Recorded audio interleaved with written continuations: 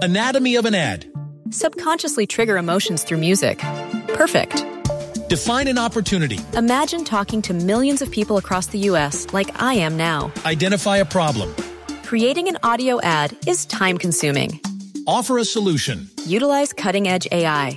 Imagine creating all that in under 30 seconds. Well, we did to create this ad. To learn more about AI in the audio industry, download the white paper from audiostack.ai. Anatomy of an ad. Subconsciously trigger emotions through music. Perfect. Define an opportunity. Imagine talking to millions of people across the U.S. like I am now. Identify a problem. Creating an audio ad is time-consuming. Offer a solution. Utilize cutting-edge AI. Imagine creating all that in under 30 seconds. Well, we did to create this ad. To learn more about AI in the audio industry, download the white paper from audiostack.ai. Hey, everybody, and welcome to the Billboard Pop Shop Podcast. I'm Keith Caulfield, Senior Director of Billboard Charts. And I'm Katie Atkinson, Billboard's Deputy Editor Digital. Hello, Katie. How are you? I'm doing great, Keith. Something about that day after a long weekend. You feel a little more rested, you know? Yes, and also slightly more rushed. Yeah, there's that too. It's already Tuesday somehow. Yeah, somehow. I don't know how. But as always, the Billboard Pop Shop Podcast is your one-stop shop for all things pop on Billboard's weekly charts. In addition, you can always count on a lively discussion about the latest pop news, fun chart stats and stories, new music, and guest interviews with music stars and folks from the world of pop. Today on the show, we've got chart news on how Olivia Rodrigo debuts at number 1 on the Billboard 200 chart with her debut album, Sour, and with the biggest week of the year. Plus, how BTS's Butter bows atop the Billboard Hot 100, securing the group their 4th number 1. And we have an interview with super producer and songwriter Watt. The recent Grammy Award winner for Producer of the Year has worked with a who's who of chart toppers, including Dua Lipa, Miley Cyrus, Post Malone, and Justin Bieber, including on his most recent Hot 100 number 1, Peaches. So stay tuned for that in just a moment. But first, before we get started, if you enjoy the podcast, subscribe to the show on your favorite podcast provider so you won't miss an episode. And if you want to explore more podcasts from Billboard, visit billboard.com/podcasts. Okay, let's do the chart chat. First up, Olivia Rodrigo's debut album, Sour, captures a sweet week. Oh, I've been using that pun for the last week and a half. I know. I'm sure everyone is very tired of it. Captures a sweet week as it debuts at number 1 on the Billboard 200 chart with 295,000 equivalent album units earned in the U.S. in the week ending May 27th, according to MRC data. Wow, Katie is holding up a box of Olivia Rodrigo Sour Patch. Is there an album inside there? No, it's literally just Sour Patch Kids. Wow. I haven't opened it yet. Wow. Was that just at the grocery store? No, they actually did. She did pop-ups in, I think, New York and L.A. In L.A., she did like a car wash. Did you see pictures from that? No. She took over a car wash. Were they handing out albums? No, they were not, Keith. Okay. They were, I think, doing the Sour Patch Kids, and they changed the signage of the car wash to like sour. The like sour car wash. Super cute. And Olivia went there even. Wow. Yeah. Well, with that 295,000 units, it actually surpasses the year's previous biggest week when Taylor Swift's Fearless debuted at number 1 with 291,000 units on the April 24th chart. So if I didn't actually impress that upon you yet, Olivia Rodrigo has the biggest week of the year for an album with Sour. Sour also nabs the largest week for an act's debut charting album on the Billboard 200 since the chart transitioned from an album sales only ranking to a units-based fancy consumption chart back in December of 2014. It actually beats Cardi B's debut set and first Billboard 200 entry, Invasion of Privacy, which opened at number 1 on the April 21st, 2018 chart with 255,000 units. So the Cardi reference is specifically talking about, Sour has the biggest week for an act's debut charting album, and the one that was that she beat was Cardi's album. Yeah. And technicality here, just want to point out in case anyone is like a big Cardi fan wondering, wait, didn't she have mixtapes? She sure did. She had mixtapes before that album, but none of them charted on the Billboard 200. And yes, debut album, yes. It's very tricky because who has a debut album? Is it a studio album, a mixtape? It's very tricky these days. This is part of Keith's job, guys. It's an album that's on the chart. If it's on the chart, it's an album. That's where it ends. Of Sour's 295,000 units, streaming equivalent units actually comprise 218,000 of that number, and that equals 300.73 million on-demand streams of the album's 11 tracks. So 11 tracks, over 300 million on-demand streams in its first week. Wow. Yeah, that's the second biggest streaming week for a non-R&B hip-hop album. So all the other bigger streaming weeks were basically by a rap album. And the second biggest streaming week for an album by a woman of any genre.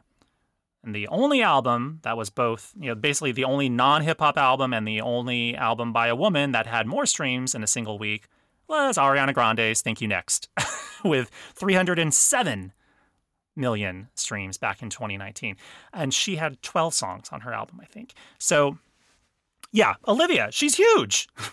Clearly huge. I mean, I listened to the album multiple times, and not just for work, but because I listened to it and then wanted to listen to it multiple more times because it's a great album. Do you think the brevity of it was helpful to you? Yeah, I mean, it reminded me of like a lot of albums I loved growing up. Like Weezer albums would be like 30 minutes, and you would really just fall in love with these like short songs and get connected to them so much quicker because you're only consuming, 10 at a time. I noted in my story on Sunday how having a number one album with only 11 songs is pretty rare.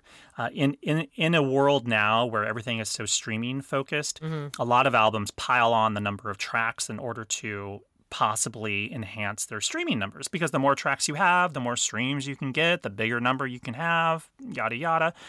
But, sometimes less is more.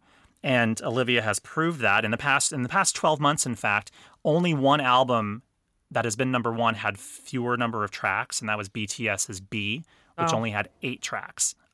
There's a lot of ways I feel like that Olivia feels like an old school artist, but also very current at the same time. It's a very hard line to toe.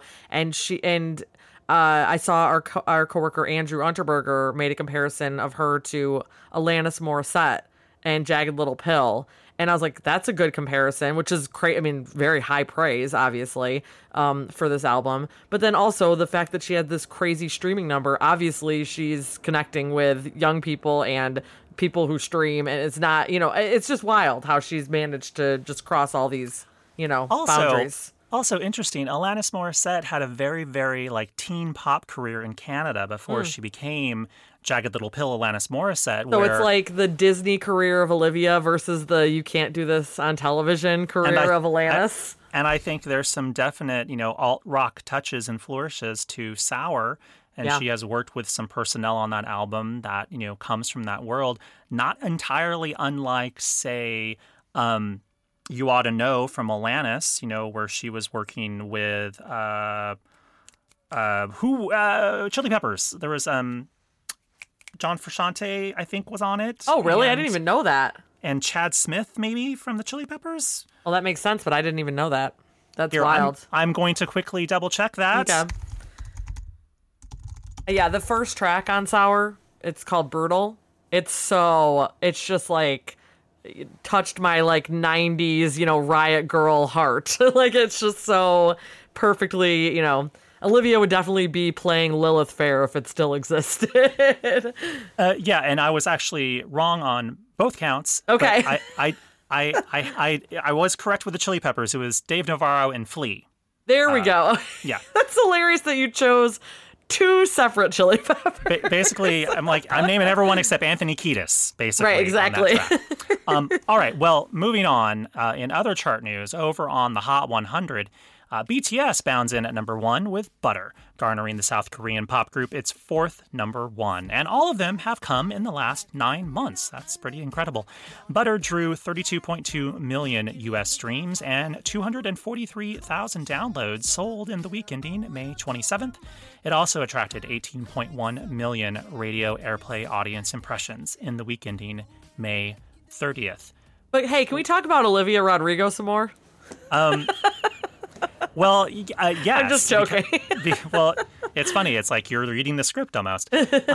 Well, also, speaking of Rodrigo, she actually has 3 songs in the top 10 on the Hot 100 this week as her former number 1, Good For You, falls to number 2 in its second week, while Deja Vu hits a new high at number 3, and a new album track called Traitor debuts at number 9. And with those 3 concurrent hits, Rodrigo is the first artist to chart 3 songs in the top 10 at the same time, all from a debut album. Man, and also from reading Gary's article, you see just how big Butter was, because Good For You, which was number 1 last week, went up in like every metric, and yet Butter still is number 1. That shows you just how massive Butter is. So, yeah, we'll see who's number 1 next week. Good For You could come right back. Who knows? And now it's time for our interview with Watt. The songwriter, producer, multi-instrumentalist, and singer has worked with a who's who of artists in recent years, helping craft some of your favorite hits, even if you don't know it. Among his hit list, Dua Lipa's Break My Heart, Camila Cabello and Shawn Mendes' Senorita, 5 Seconds of Summer's Youngblood, Justin Bieber's Peaches featuring Daniel Caesar and Giveon, along with the bulk of Miley Cyrus's latest album, Plastic Hearts, and the entirety of Ozzy Osbourne's last album, Ordinary Man. Recently, he won the Grammy Award for Producer of the Year, and he's been steadily working towards releasing his own solo album, which is sure to be filled with a starry lineup of collaborators. In our chat, we got the story on Peaches, a track he co-wrote, and how it came together, how Miley Cyrus's Midnight Sky, a track he co-wrote and co-produced, found its way to Stevie Nicks, and how his guitar solo on Post Malone's Take What You Want, featuring Ozzy Osbourne and Travis Scott, came to be. And we even ask if he might be involved on Post Malone's next album or albums. So you'll have to listen and find out. So take a listen to our chat with Watt now.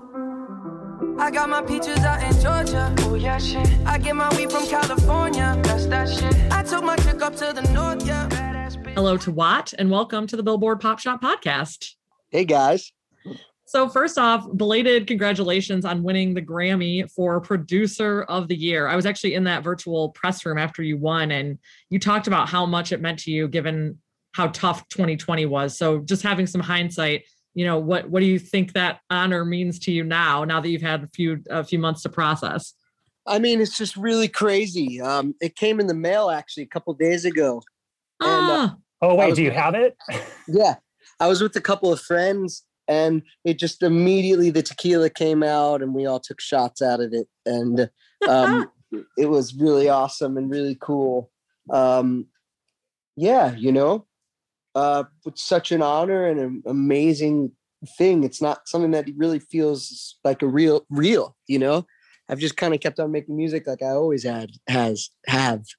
I've wondered, when I've seen people actually take shots out of the Grammy, is it actually watertight? It won't actually drip out the bottom? No, it actually feels like as I was doing it, it feels like one of those things a bartender uses to measure out your drinks. And you're always like, come on, motherfucker, give me a little bit more than that. When you see the guy take it out, the Grammy thing just reminds you exactly like the perfect amount of a big drink.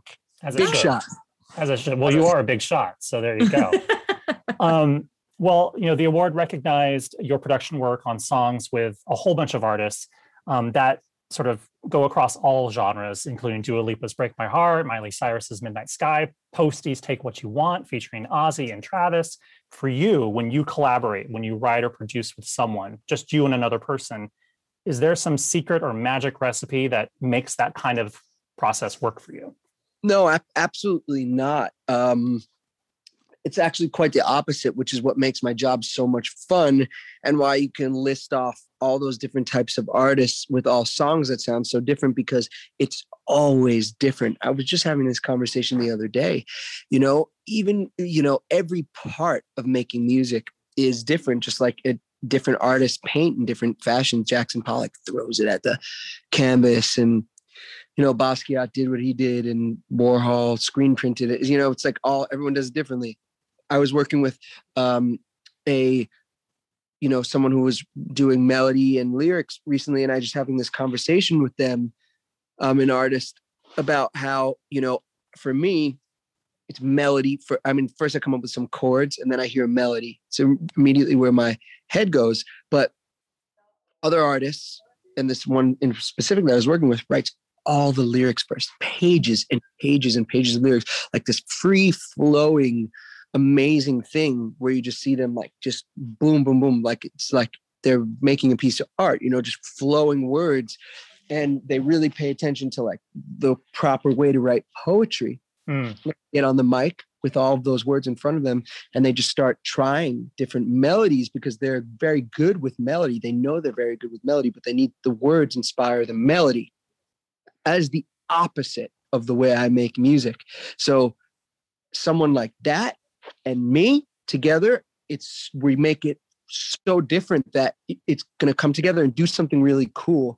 So I love getting with people that do things in all different ways because it makes the end result just be a different thing every time. There's no one way to do it. But I would say a willingness to collaborate is important. If someone wants to come in and do everything themselves, and they can do that anywhere, we're there together to work off of each other. So as long as someone's in to hear ideas and I can hear theirs and everything, then it usually works pretty good. Yeah. And, one of your, longest and most high profile working relationships has been with Post Malone, who we mentioned. And his manager teased the other day that a new album or albums, plural, could be on the way. Is that something that you've been maybe in the mix on at all this time around? Not confirm or deny. Okay, we'll come back to you. It. The album's dropping Friday, everybody. Right. And you recently had your third number one song on the Billboard Hot 100 as a songwriter with Justin Bieber's Peaches, featuring Daniel Caesar and Giveon. So first of all, it is just an amazing song and a great look for Justin, I think. And how did that song begin, and how did it end up with all three of those artists involved like that? Do you know? Well, Justin is an artist he's a perfect example. And I'm so happy you brought him up because, oh my God, he is so willing to listen to ideas, and until the thing is found and he makes it his own. And then once he knows he's got something, he runs with that ball and he spikes it in the end zone every single time. No one sings a song like him. And so getting Daniel Caesar and Giveon on that song was all him. That was him, and reaching out to them to do it. That's not like, hey, manager, can you do this? It's him. Do you know what I mean? Like, he goes and makes it all happen. But that was a really fun song to do, actually, because Justin and I, live close together, and he just, we were kind of deep into the album at this point, and he just wanted to come over one day to jam with me, really light and easy. And it was me and my engineer, and he came over, and the way my studio is kind of set up, everything's on. Took a long time to make that happen, but the drums are up at all times. All the keyboards are on.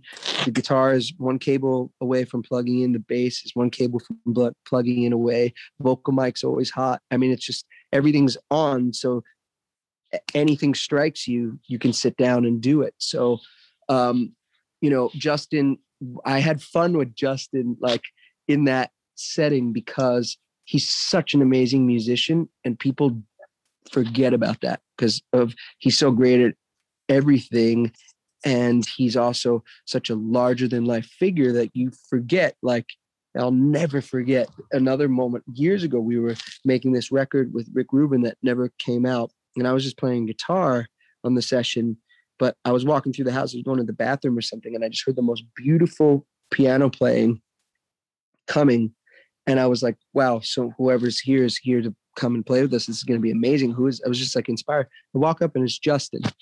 I played piano before, and he was playing like the most beautiful, soulful chords with, you know, counter melodies and moving bass, and just like, you don't learn that. You're born with that.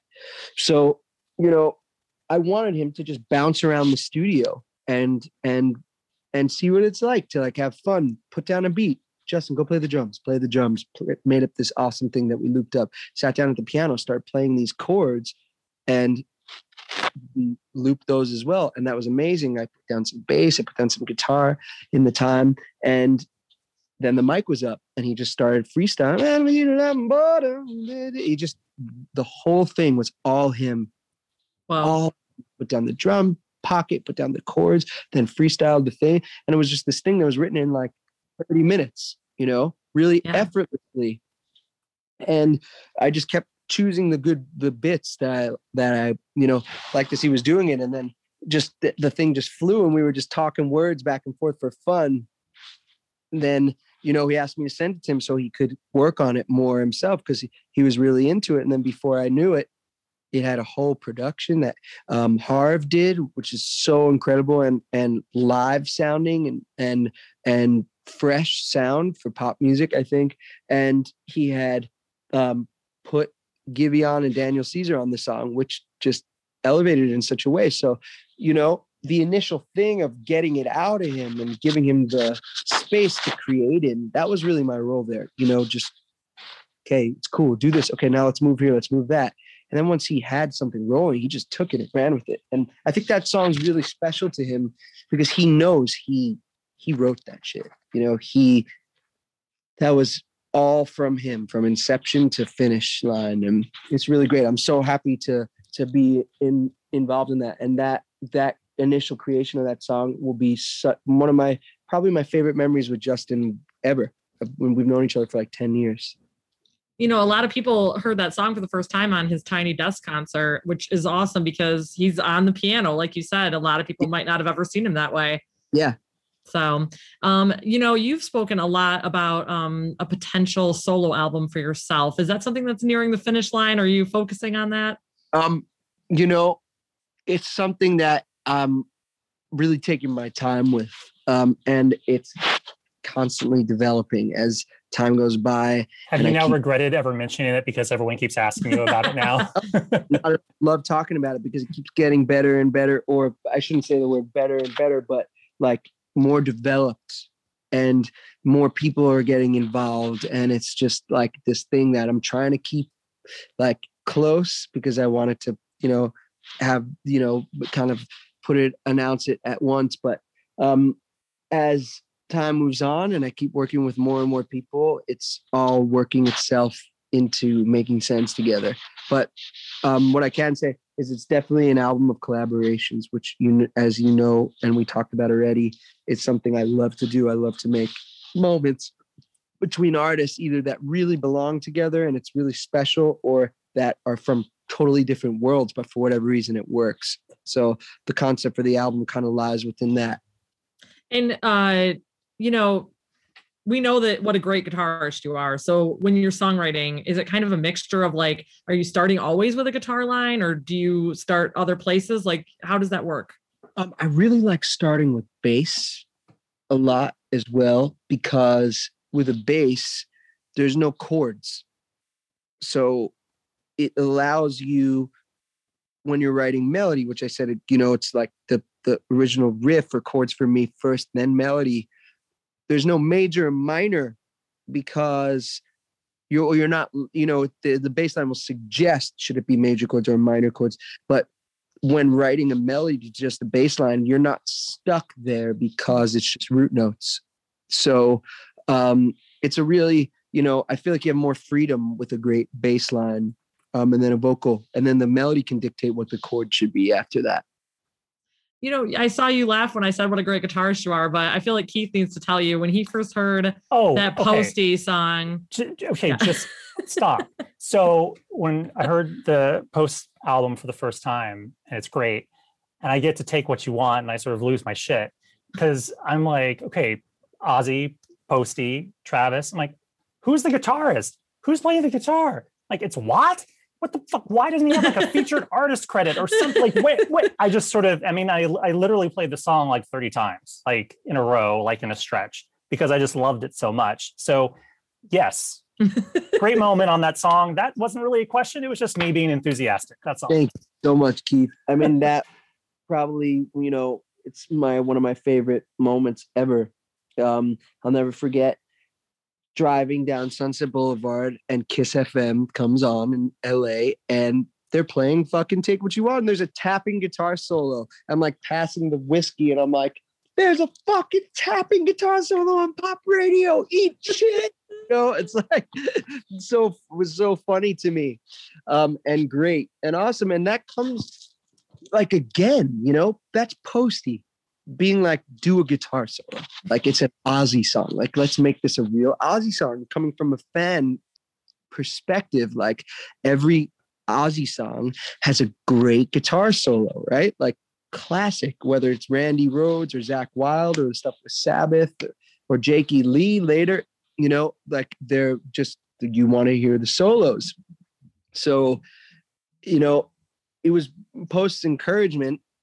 And then the thing happens with Pressure where, hey, you're doing a solo on an Ozzy song, so step it the fuck up, and I like Pressure. I like being fucking made to perform, gotta perform right now, and so it was so much fun. I think Chad was over while I was doing the solo, and he's always like the best cheerleader, because it's like, if it's good enough for Chad, then maybe it's good enough for everyone else. That's how I always think in terms of the guitar parts. Katie, I mean, I realize like we could sit here and geek out for a while, but I want to truthfully say that like Katie and I have said, like, there are so many of your songs in the past few years where we're just like, man, this is so amazing. Like the Miley record, like Five Sauce, like it's just sort of insane, kind of the breadth of the production. And this is where I was going to say something about Stevie Nicks, but that will all just fall into a rabbit hole, and we probably shouldn't right now. No, you can, man. It's all good. Talk to me. Did you actually get to interact with Stevie in any capacity, or was it all like through email or something? I did. It was really, really great. We were working on the song, and we're speaking of Midnight Sky, obviously the remixed version, just so everyone knows. Yeah. When we were doing the song, and the song has its obvious nod to Edge of 17, Miley reached out to Stevie, being, she's so respectful of art and creators and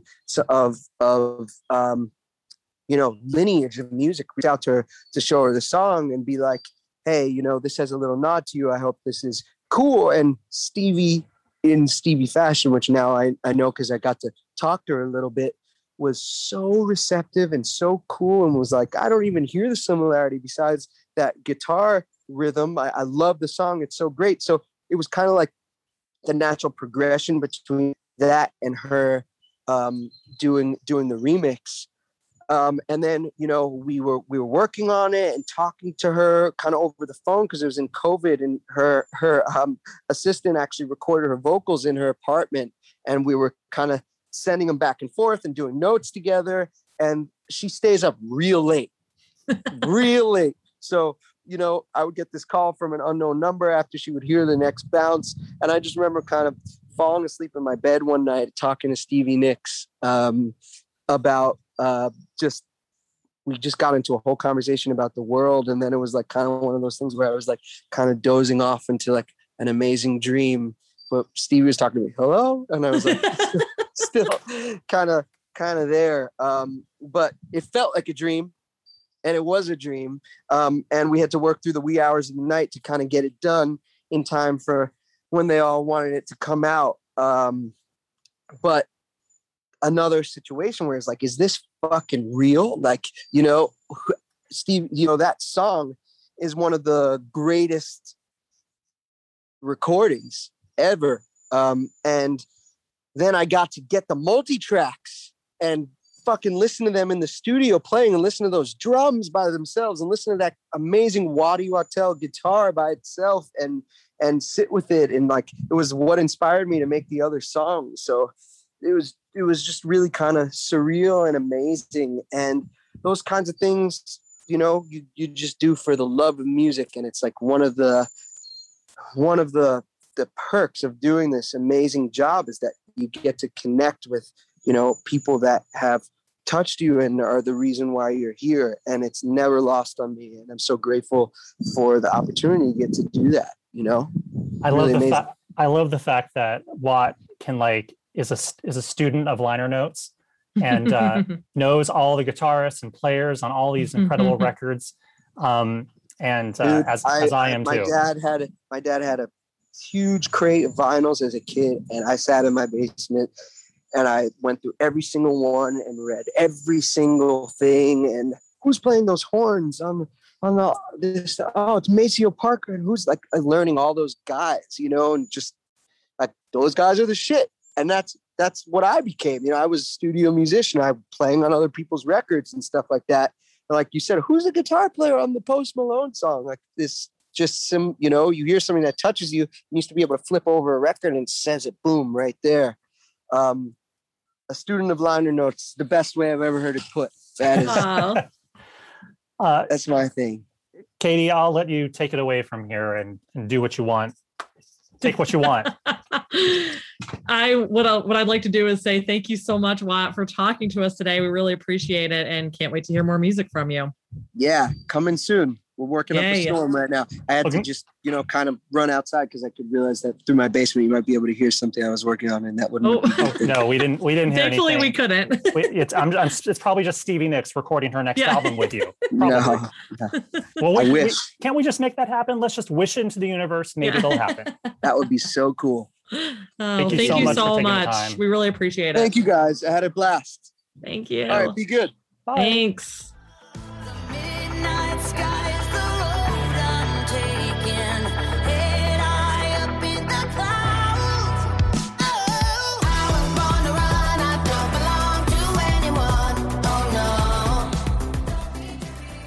Thank you again to Watt for taking the time. I have the feeling that this man has just fascinating stories for days. Like I want more of the Stevie Nicks late night talks. I want it all. It's a great guy to talk to. What I want to know is, in our interview at one point, we were watching him on Zoom, by the way, and it was visible at one point he left his house. Yeah. And went outside. And he did acknowledge that in our interview where he said, I had to go outside because I wasn't sure if you could hear what we were working on. I wish we could have, but we didn't. Yeah, we didn't. But I wonder who is he working with right now? Like, who is knocking on Watt's door? At any given moment, I'm sure it's somebody that you recognize, basically. I mean, I'm crossing my fingers. What if Stevie Nicks is doing something with him? I don't know. Who knows? More Dua Lipa? A new Dua project? Yeah, new Dua. Hopefully. Madonna? Come on. Hey! All right. Well, now it's time for the chart stat of the week. If I close my eyes forever.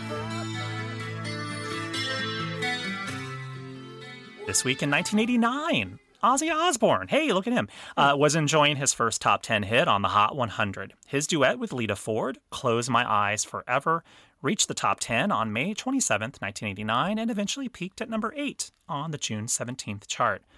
While Ozzy had enjoyed top 10 hits on the Billboard 200 Albums chart and on the mainstream rock airplay chart, a top 10 hit on the Hot 100, our de facto pop singles chart, eluded the rocker until his power ballad, Teaming with Ford in 1989. The track was also the first top 10 for Ford. Ozzy has visited the Hot 100's top 10 just once more, in 2019 via his featured role on Post Malone's Take What You Want alongside Travis Scott, which also peaked at number 8. So there you have it. This week in 1989, Ozzy Osbourne had his first top 10 on the Hot 100 with Close My Eyes Forever.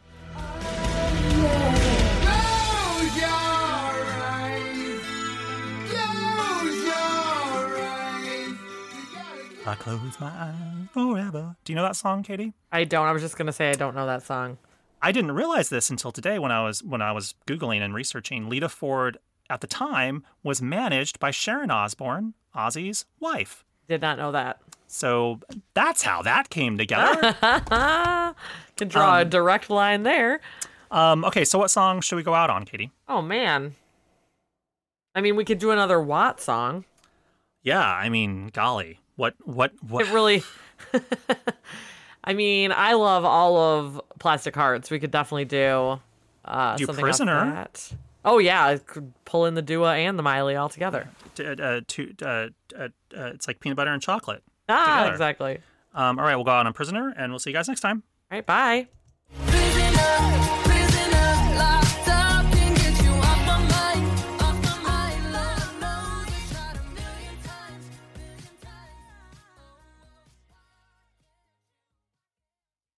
Anatomy of an ad. Subconsciously trigger emotions through music. Perfect. Define an opportunity. Imagine talking to millions of people across the U.S. like I am now. Identify a problem. Creating an audio ad is time-consuming. Offer a solution. Utilize cutting-edge AI. Imagine creating all that in under 30 seconds. Well, we did to create this ad.